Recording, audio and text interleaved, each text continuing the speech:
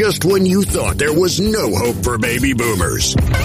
It's the Rational Boomer Podcast. Logic, common sense, compassion. Yeah, who knew? Now, here's Mike.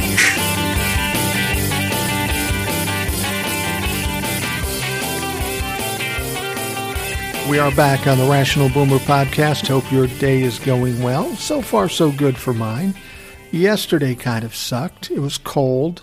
It was about 30 degrees, which is good for the winter here in Minnesota. But for Christ's sake, it's April. 30 degrees is low for this time of year. And then we got these high winds and we got a little bit of snow. It just sucked. I was feeling sorry for myself until I heard about North Dakota. I understand North Dakota got 20, 30, 40 inches, a ridiculous amount of snow. I saw some pictures on TikTok and on the internet and stuff, and it's crazy. I mean, I've been in snowstorms like that before, and here's what I can tell you about that. No matter how experienced the area you live in is with snow, clearing snow, because in Minnesota you can get a snowstorm of 10, 12 inches and that'll get cleared off and things get running back to normal fairly quickly.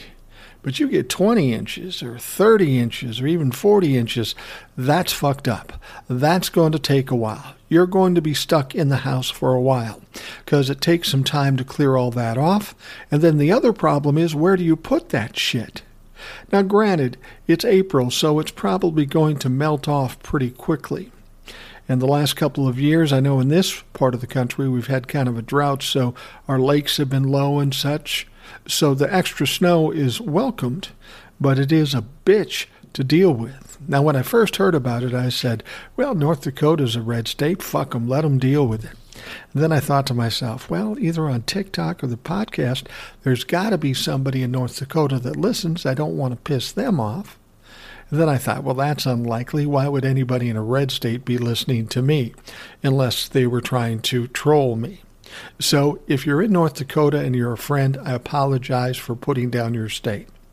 But if you're in North Dakota and you listen to the podcast or the TikToks and you're a fucking troll, fuck you. Have fun with the fucking snow. All right. Since we're talking about people I don't like, Stephen Miller, remember him? He is that creepy cartoon villain-looking racist piece of shit who was also an advisor to former President Trump. He sat and testified in front of the January 6th committee. Actually, he did it on Zoom, but he did sit for testimony in front of the January 6th committee. And that was surprising because, you know, he was one of the guys that was closest to Donald Trump, and all these fuckheads don't want to sit down and talk. They've got executive privilege, which, of course, they don't, but they love to spew about it. Now, we remember that when the January 6th committee deposed Ivanka Trump and Jared Kushner, it was kind of interesting. They didn't claim executive privilege. They didn't plead the fifth. The committee, in fact, said that the interviews went pretty well. Now, Stephen Smith, you have to understand, he participated in meetings prior to the insurrection, planning the insurrection. He wrote the speech that Donald Trump gave on January 6th. Well, the reviews on Stephen Miller's testimony weren't quite that positive. They said at times Miller was difficult. They said at times it got a little chippy. I don't know what that means.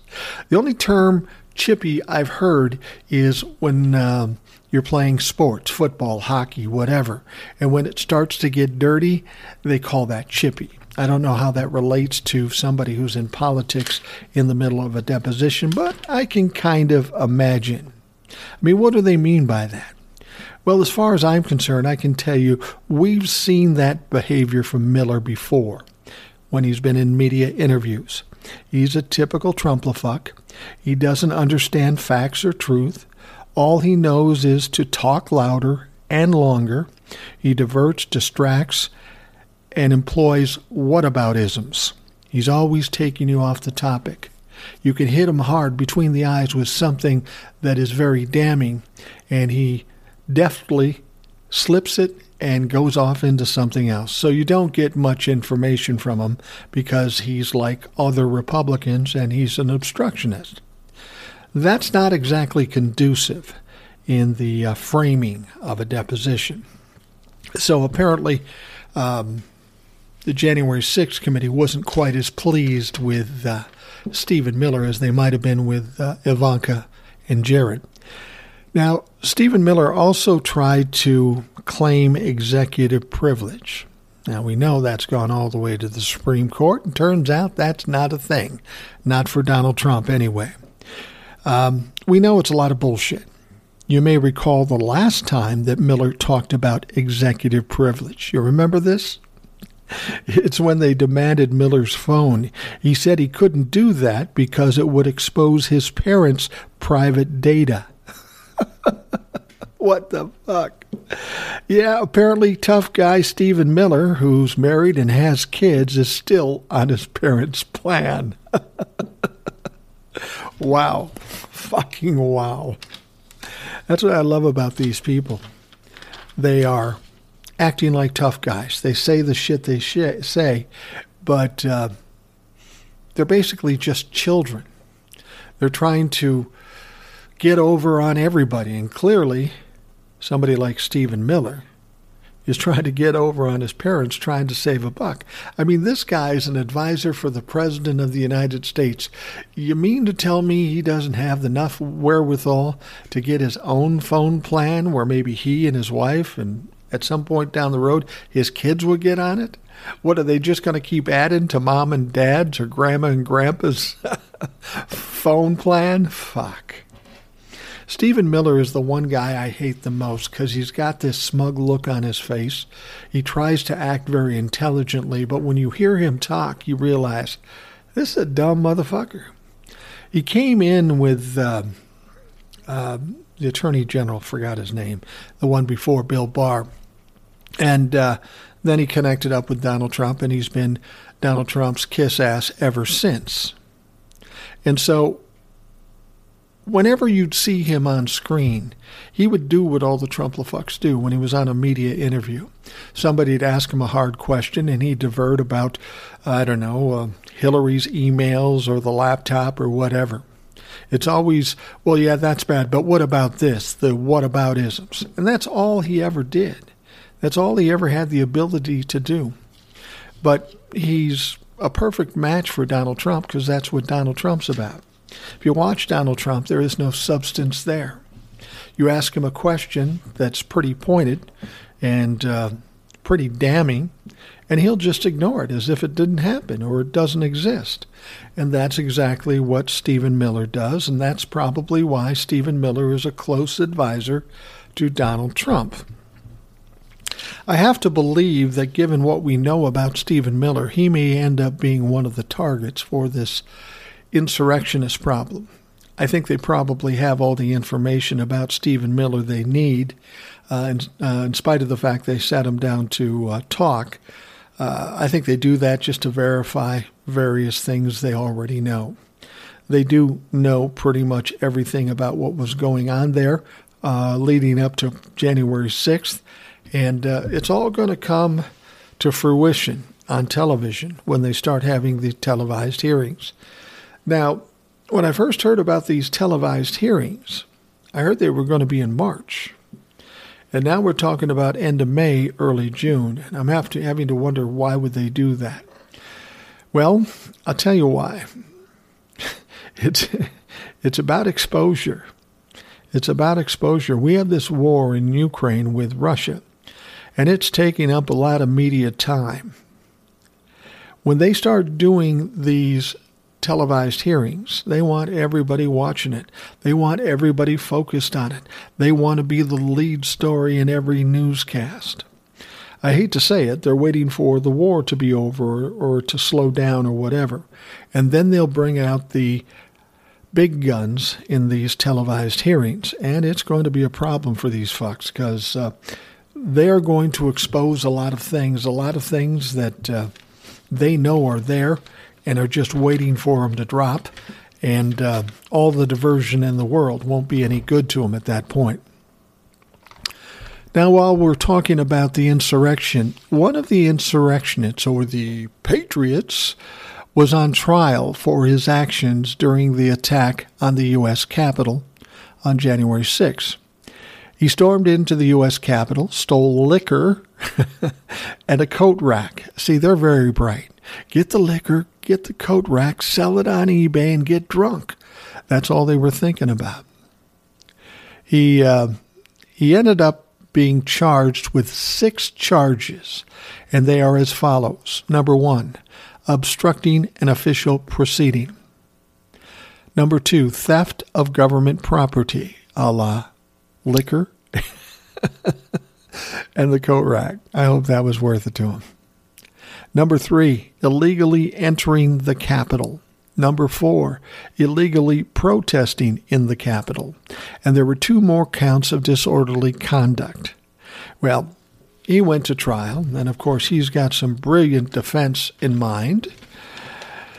And here's how it went. His defense was that he was simply following President Trump's order. He said, besides being ordered to go to the Capitol, I don't know what I was thinking. Then he said, I was caught up in the moment. If the president is giving you almost an order to do something, I felt obligated to do that. If he was almost giving you an order, you feel obligated to follow up. Oh, pal, you're losing here.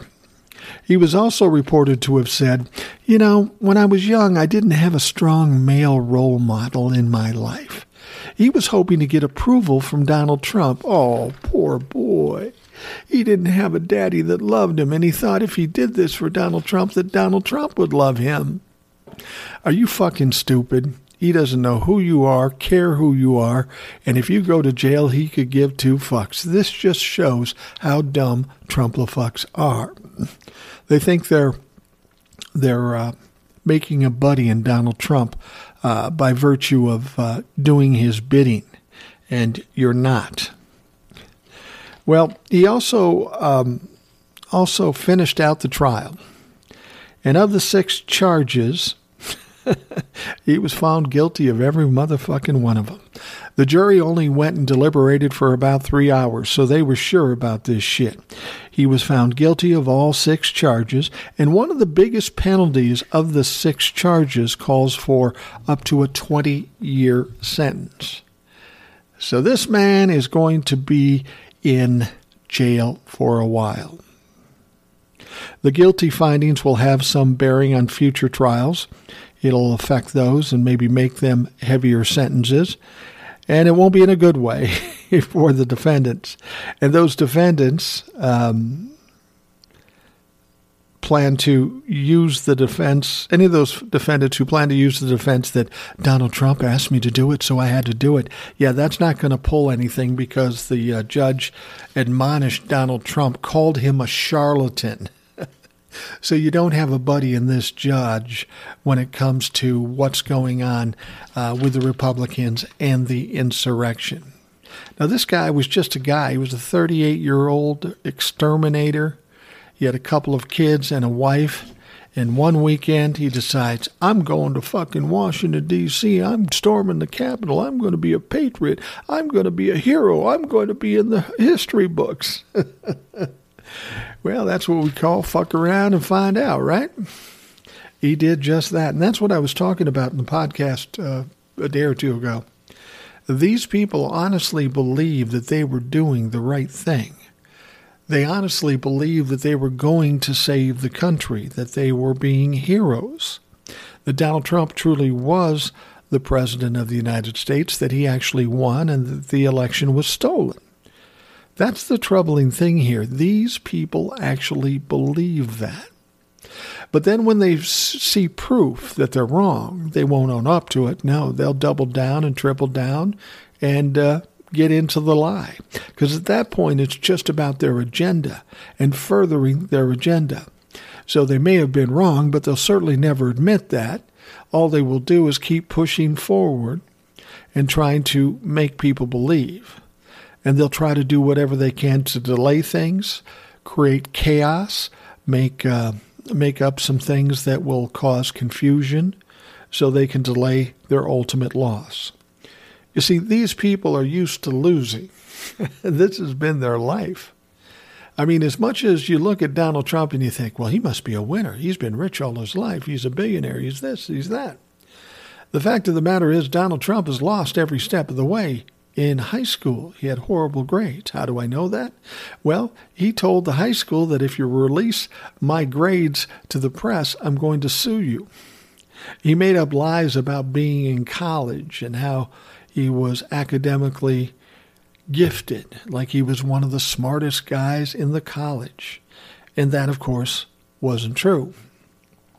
When he got into business, Daddy had a lot of money. Daddy gave him a job. He said, go out and try to make some money, make some things happen. And as much as Donald Trump tried over and over again, every time he's failed. Every time. And then every time, Daddy bailed him out. The absolute proof of his failuredom is when he opened the casinos. Now, how do you open a casino and have that fail? It's rigged for the casino. There's no way you should lose. And some people have said, how did he lose on that?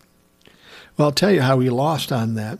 Of course, he's got delusions of grandeur. And when he decided to build this Taj Mahal casino in New Jersey, he thought, well, I'm the most important guy in the world, so this has got to be the biggest, the best, the most important casino in all the world. So he started building it. And as he was building it, his financial advisor said, look, Donnie, you're putting too much money into this. You've got a certain nut you got to crack every day with this casino. And the way this casino is built, you can't reach that number to pay your bills for building this thing. You need to pull it back a little bit. Build the casino. That's cool. But don't make it so ridiculously ostentatious. Pull it back. Let's just make some money. And, of course, Donald Trump doesn't listen to advisors. He doesn't talk to them. And he just says, nope, we're doing it my fucking way. And he does. So he gets it built. He owes a lot of people money in the building trades. And the casino opens. And guess what? They're busy. They're doing business, but not enough business to pay the bills. Not enough business. In fact, I think at one point he needed a loan from his father. I don't know if it was $100,000 or $200,000 or something like that. It was a lot of money. And he was trying to figure out a backdoor way of getting a loan from Dad without having to pay taxes on it or having it to be on the books or anything like that. So what he did is he had Dad come down and buy, I don't know if it was $100,000 or $200,000 worth of chips. Then he took those chips in, took them home, and he never cashed them in. They're sitting someplace and never have been cashed in. But even that wasn't enough. He was probably just have to pay his liquor bill or something like that to keep liquor in the building. Well, ultimately what happened, he was bringing in far too little money to cover the expense of building the casino. He filed bankruptcy. The casino went to shit, and all the people that were owed money by Donald Trump for building this Taj Mahal bullshit never got paid. So that's how Donald Trump failed running a casino. But ever since then, everything he's done, he's failed in. And the people that follow him are probably similar to him. They've always failed. And because they've always failed, they needed a leader. And they wanted the leader that was the alleged tough guy, the one that talks the loudest, the one that acts like them, thinks like them, so they get behind him and believe him no matter what. Even when he makes mistakes, they think, well, he's still our guy. But unfortunately, like that casino, the Taj Mahal, Donald Trump himself and all these Trump-la-fucks will spin out of control, crash, and fail miserably. It's just a matter of time. All right, next up, the Republican National Committee has voted on Thursday to pull out of the Nonpartisan Commission on Presidential Debates. Now, this group organized debates between leading candidates for every presidential election since 1988. It's been a while. You'll remember that then President Donald Trump skipped the second CPD debate with Joe Biden in 2020, mainly because he got his ass kicked the first time. He was embarrassed in the first debate. And he should have been, because he was absolutely ridiculous in that first debate. So he said, I'm going to pout. I'm not going to show up for the next debate. And see how you like that. Well, nobody gave a shit, to be perfectly honest with you.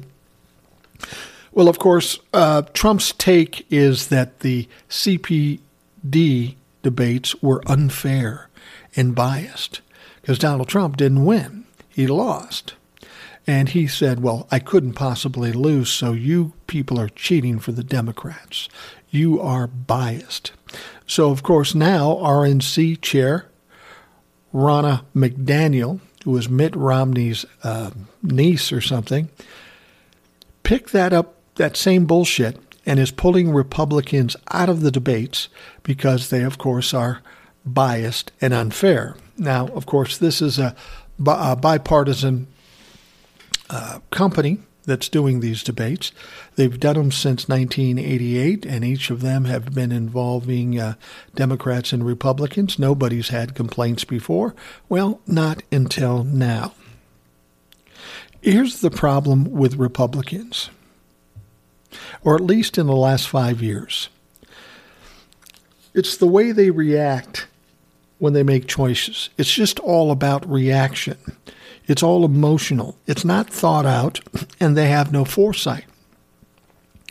They said they get into a debate, and they're going to be asked. The problem is, if they get into the debate in 2024, they're going to be asked some very hard questions about Republicans and past criminal behavior. And they just as soon forget all those things. I mean, they're all over Hunter Biden's laptop, Hillary's emails, but all the fucked up shit like overthrowing the country or attempting to, all the fucked up shit they did. Yeah, we don't want to talk about that. That's not a big deal. And they know if they get in this debate, they are getting set up to be exposed. As I've told you before, between now and November, we're going to see a lot of things coming out about the Republicans. The Democrats are going to do everything they can to destroy them. And they are going to try to do everything they can to divert, distract, and cover up any of those things or deny those things. And when it would culminate with a debate, and they stand up there, and there are some rules to this debate. It's not like being on the media where you can bullshit around. I mean, this is why Donald Trump didn't come back for the second debate. He didn't have the freedom to be as slippery as he normally is when he's talking. He had to ask or answer direct questions. So now the Republicans are going to have a lot of things to answer for. And it's bad enough that all this has been in the news. But if these Republicans can't answer to these crimes and corruption, they're going to look bad. So now this is really why they don't want to be in the debates. But as usual, this will hurt them. Like I say, they react. It's out of emotion. I'm mad at you, so I'm going to punish you right now. And really what they were thinking is they want to control how these debates are run. They want to change some things. And given that it's a bipartisan company that runs this, why would they take direction from either side, Democrats or Republicans? They're not going to do that. So since they're not going to do that, the Republicans will say, well, we're just not going to be involved, and they won't have a company anymore, and they'll cave for us because we're bullies. Well, they aren't going to do that. And this is going to be a mistake for the Republicans. Because come debate time, everybody's going to say, well, we would have had debates, but the Republicans didn't want to do it. And that will be perceived as they are afraid to do it, which is probably true, given all that we know. So in spite of the fact that they won't be asked the hard questions, they won't be exposing in a debate of all the corruption and the criminality, they are still going to look stupid. They're in a no-win situation, really. If they were really confident that what they were doing was right, they'd go into the debate and they'd explain it. It'd be as simple as that. But they know better. They know they're wrong. They know they're criminals and they know they're corrupt. So sitting in that debate is a setup. especially when this will be ramping up between now and November, all the horrific things from the insurrection to whatever else is going on out there. It's all going to come to light, and people are going to see it, and they're going to want to hear what the Republicans have to say about it. But we know the Republicans just like to ignore shit, and that is not going to work well for them. And when they decide not to participate in the debates with whoever the Democratic candidate is, that's going to be yet another problem for them. And this is why I tell you, don't worry so much about November and the midterms. Certainly don't worry about 2024. Donald Trump won't be anywhere near the candidacy for the Republican Party in 2024. It's just not going to happen. Republicans are running scared right now. They don't have a lot going for them except rhetoric and bullshit. The only people that will be affected by the rhetoric and the bullshit will be the stupid fucks, the Trumplafucks. But again, we're talking about 32% of the public. That doesn't beat anybody in an election. And it doesn't look like the Republicans are going to do much to help themselves with this election other than screaming about inflation or some other bullshit. They won't be talking about the real issues like insurrection, the pandemic, and all those sorts of things. So don't expect the Republicans to show up in that debate. However, as we get closer to it and they realize how stupid they are by not showing up, watch for them to change their mind. They'll want to get in there and they'll go in and say, well, we'll come, we'll save your life if you do it our way. And I'm sure the CPD will say, fuck you, we're not changing anything. This is bipartisan and it has to be fair. No one gets to call the shots but us.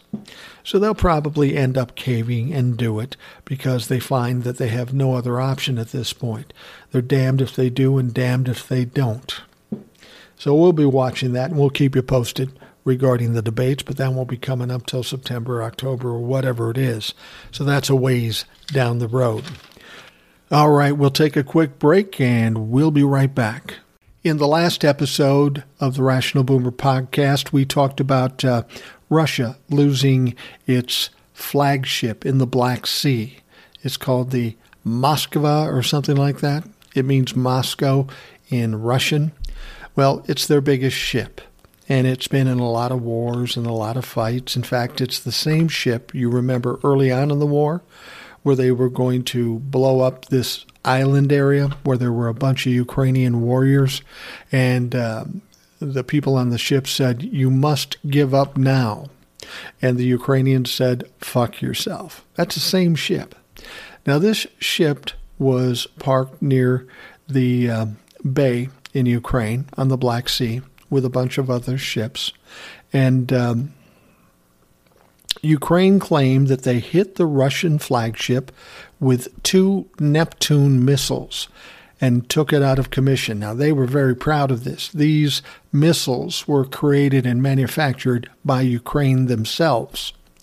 The Russians, of course, came back and said, oh, no, that's not what happened. We just had some ammunition accidentally explode.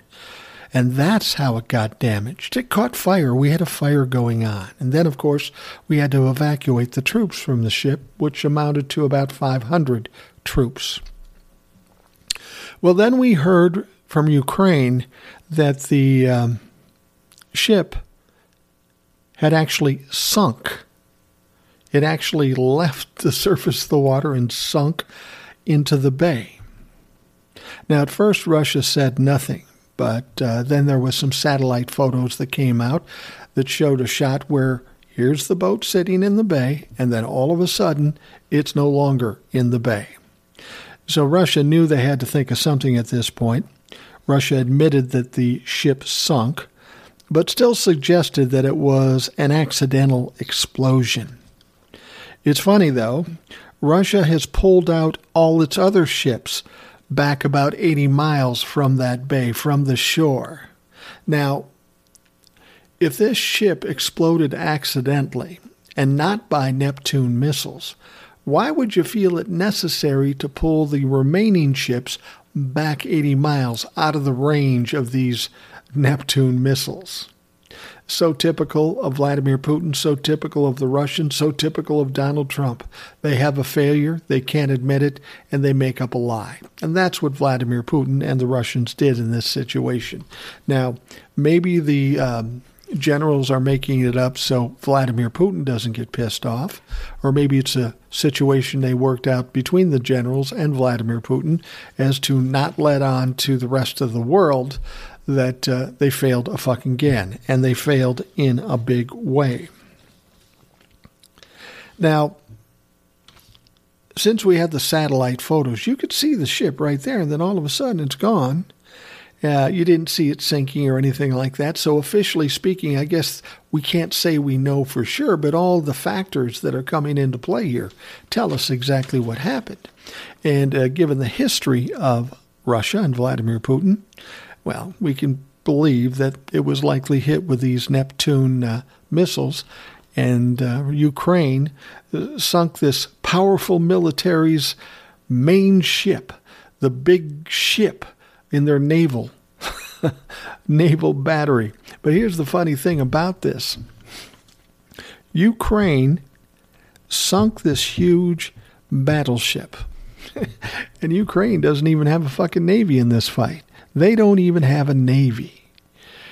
So it had to come from the shore. The missile had to be shot from the shore, or possibly a drone. One of the explanations I've heard about this is these kinds of ships are very high-tech, and they track things in order to protect themselves. So what I hear what may have happened is Ukraine sent a bunch of drones, not to shoot, not to drop anything. They sent drones out, a bunch of them, around the ship.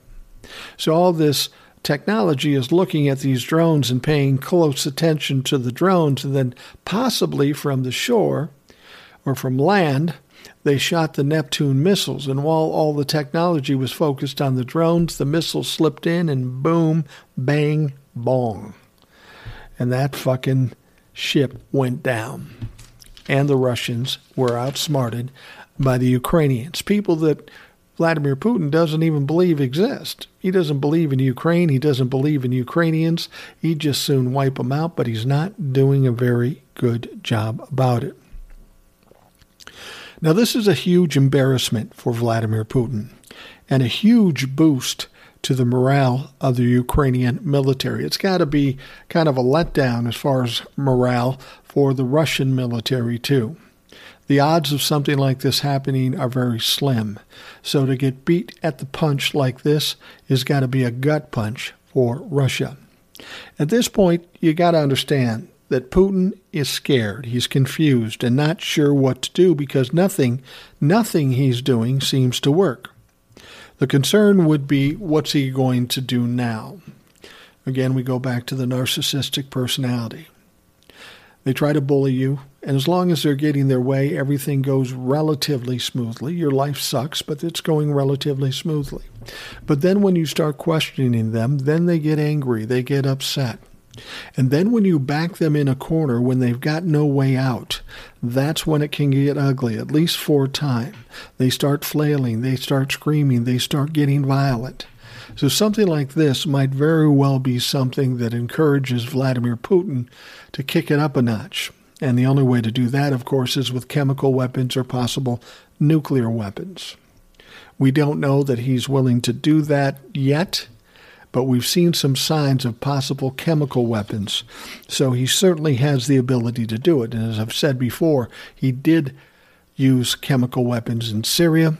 He's raping, torturing, and killing men, women, and children, innocent civilians. So this guy doesn't have the greatest integrity. He's not a very moral guy. He is a despot. He is a brutal dictator. He is a murderer. And as Joe Biden has pointed out, he's a war criminal, and he's committing genocide. So he's not somebody you can trust in any situation. None at fucking all.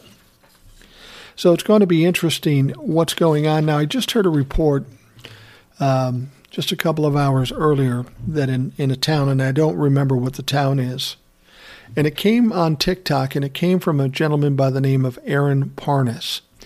He's a pretty sharp kid. He's a journalist, I believe, or a reporter. He is Ukrainian. Now, the funny thing is, you might know that name, Aaron Parnas. His father, remember him? He was one of the 2 Ukrainians that were in it with Giuliani and Trump and ended up in jail. His dad is in jail currently. But this kid seems to be fairly straight. He's in this country. He lives in this country. And he's getting a lot of information from his friends, family, and other media in Ukraine. So he's a good source. If you are on TikTok, I suggest you friend Aaron Parnas, because he does have a lot of good information. He doesn't spend a lot of time on it. So what happens when I get something from him, I have to take it, then I have to dig a little deeper and find out what actually is going on. But he has a finger on the pulse of what's going on there. So if you have an interest, I would check him out. He's got a lot of followers, too. You know, it's funny. He didn't have a lot of followers at first, and then he got taken down by the trolls, and then he came back, and now he's got more than 1 million followers, given the circumstances and given what he knows. Now, here's the thing you have to understand. Vladimir Putin has other things weighing on his mind. He's getting a little scared right now because he made a bet. He gambled. I'm going to go into Ukraine. They're going to welcome me, and we're going to weaken NATO. And it never really turned out that way. 2 of Russia's geographical neighbors, Sweden and Finland, big countries with big militaries, will be pursuing membership in NATO now. They haven't been in NATO up to this point. And when you have countries this close to Russia who are in NATO, clearly Russia looks at this as a threat. And Russia should see them as a threat. Let's be perfectly honest. NATO was formed to protect smaller countries who are going to be bullied by larger countries. This is a very specific crowd. All the small countries could be anybody in the Baltic, whatever. But the only one big bully country is Russia. So for all intents and purposes, NATO was formed to protect everybody else from Russia. So every time somebody joins NATO, Russia feels like it's a direct threat against them. And let's be honest, it is. It's not really a threat, though. It's kind of a wall of protection. They see it as a threat. NATO sees it as protection from potential threats from Russia. Because let's be honest, the only people out there invading other countries and trying to take them over is Russia. You don't see Poland or any of these other NATO countries trying to infringe on other countries. They get along, they work together. Russia is the only one that does this. Russia is the biggest bully country in the world, and NATO is there to protect the people in that organization. And now, you see, when he got mad at Ukraine, well, he's mad at Ukraine because they were talking about getting into NATO. And that would mean almost every country that borders Russia on the west there would be NATO countries. So he sees these people as enemy, and they're right on his border. That makes him nervous. And he was trying to keep Ukraine from becoming a member of NATO. So that's why he's mad, and he's in Ukraine and trying to take it over and such. And he's hoping to weaken NATO and all of this.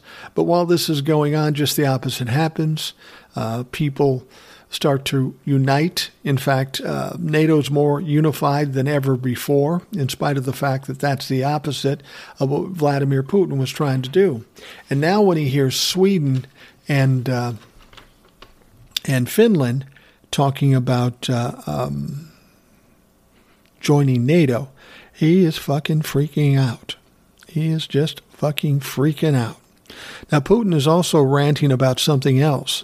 He made the statement, he said, whatever or whoever tries to interfere with us, and even more so to create threats for our country, for our people, should know that Russia's response will lead to consequences that you have never experienced in your history.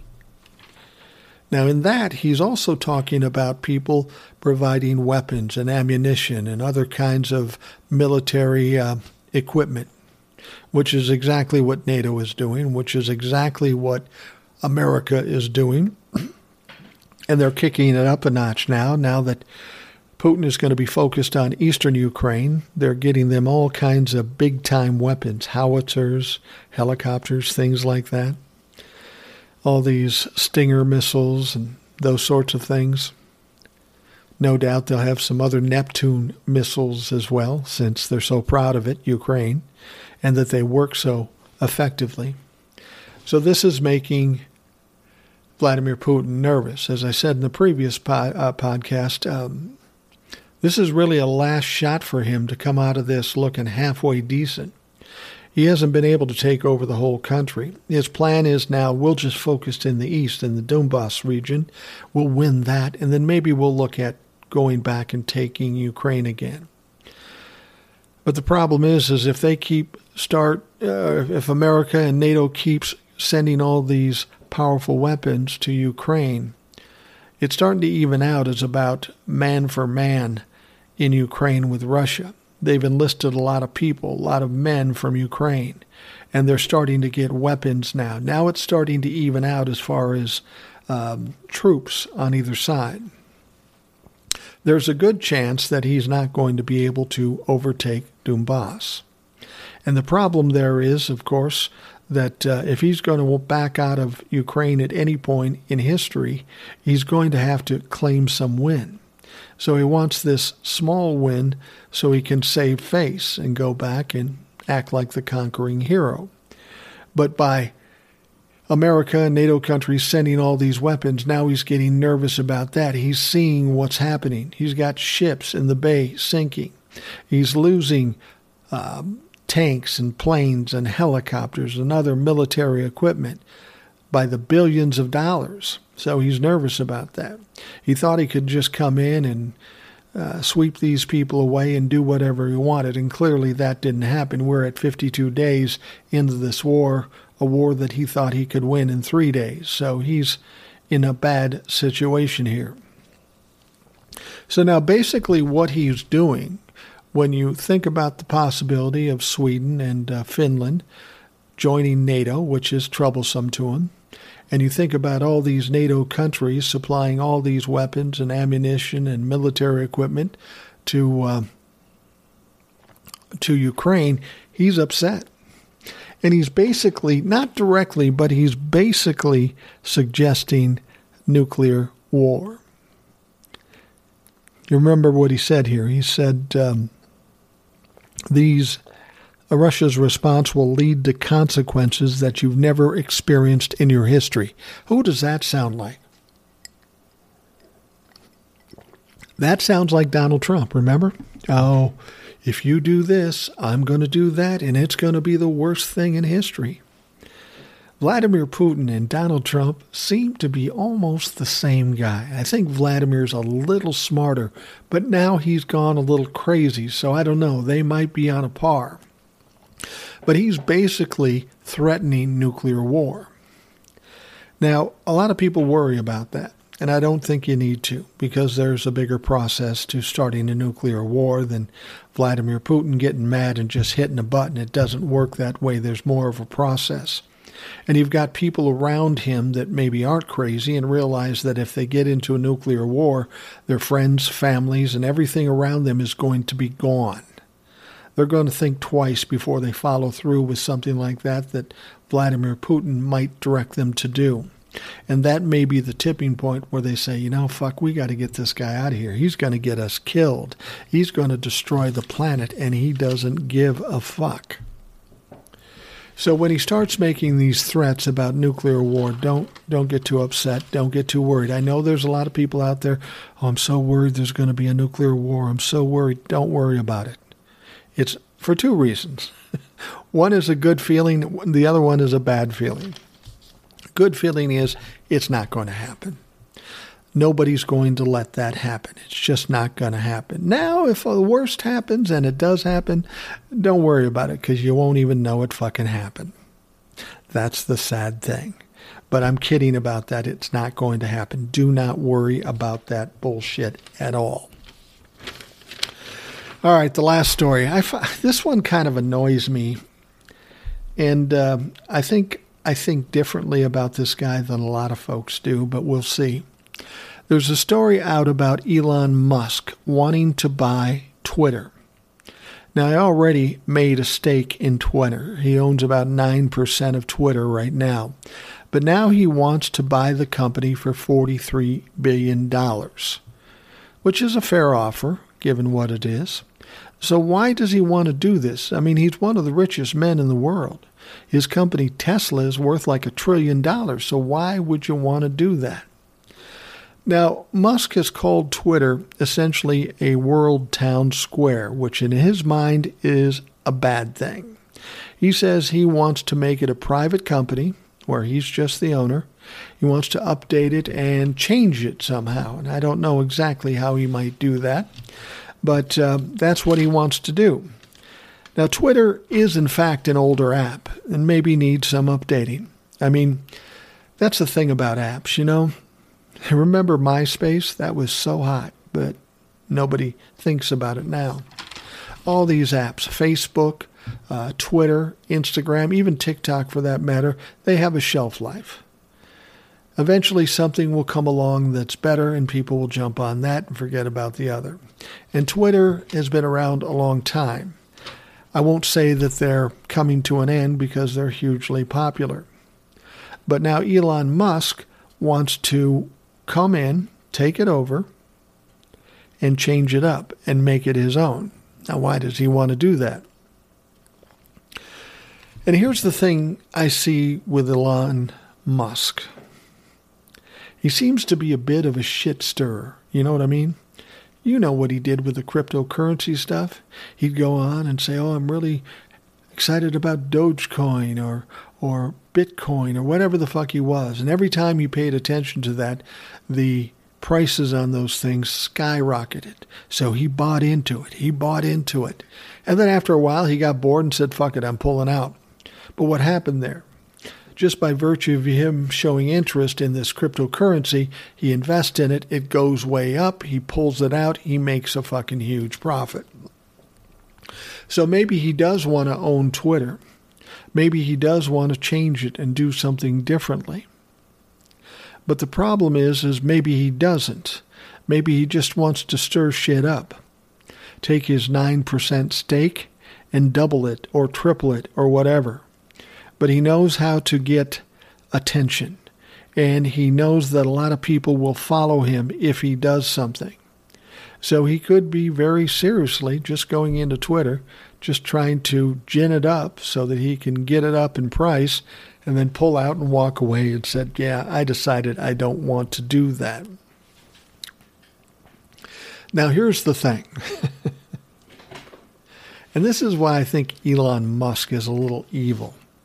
I mean, I know a lot of people like him. They like the Tesla cars. They think he's funny. They think he's goofy. But I always thought there's something off about him. I don't know what it is. I get that sense about some people. I see them and I go, yeah, they seem fine, but there's something not right there. And I get that feeling with Elon Musk. Now, he wants to make some changes. And what's interesting, you remember the story about the kid on Twitter that figured out a way to track Elon Musk's plane everywhere. And Elon Musk did not like it. So he went to the kid and said, listen, man, if you stop doing that, I'll give you $5,000.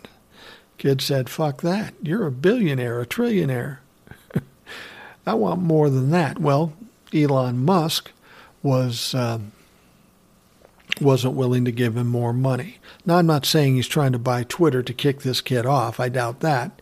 But there's a lot of things on there. There's some naysayers for Elon Musk on Twitter, and maybe he wants to control it a little bit more.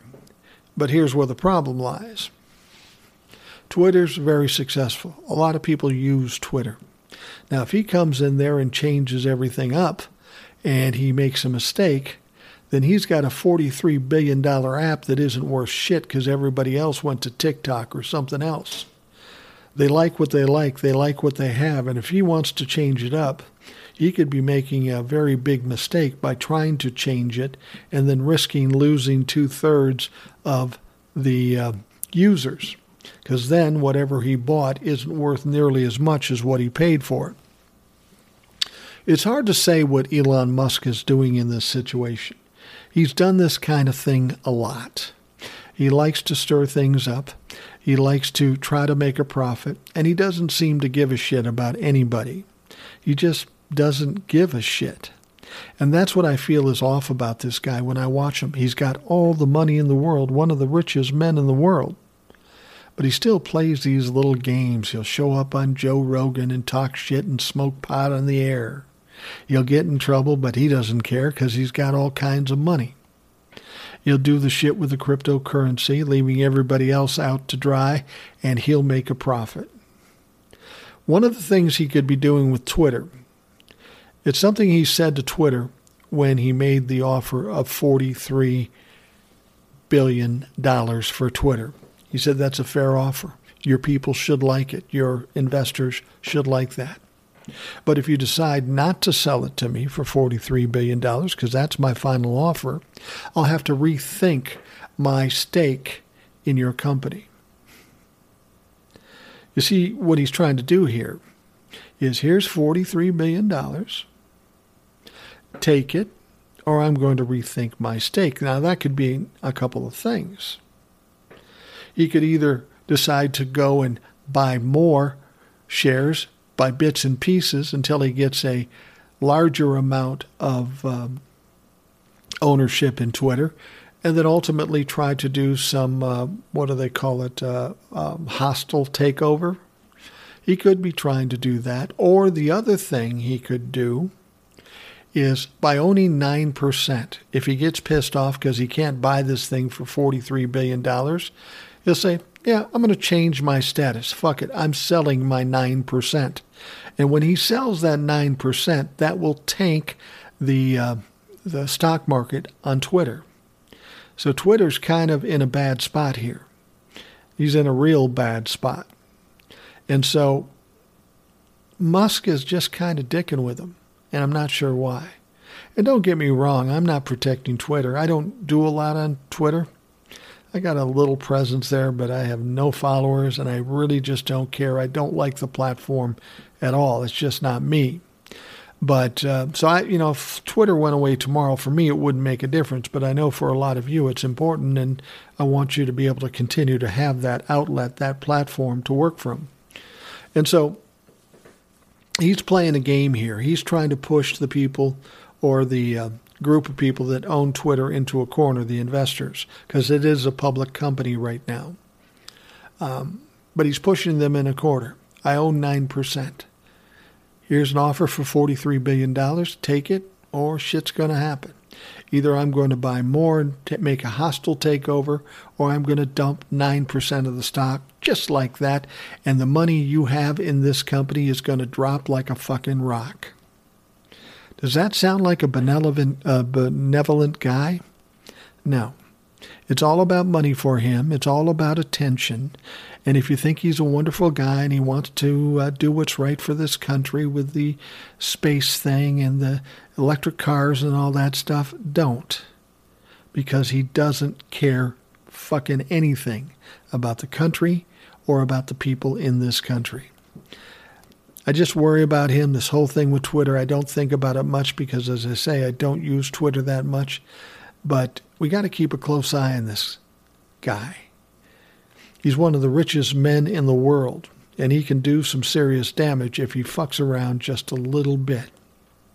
So keep an eye out for Elon Musk, and let's see what he does with the Twitter offer and see if he ends up being the owner. And if he does end up being the owner, what he does. Does he make it better or does he fuck it up?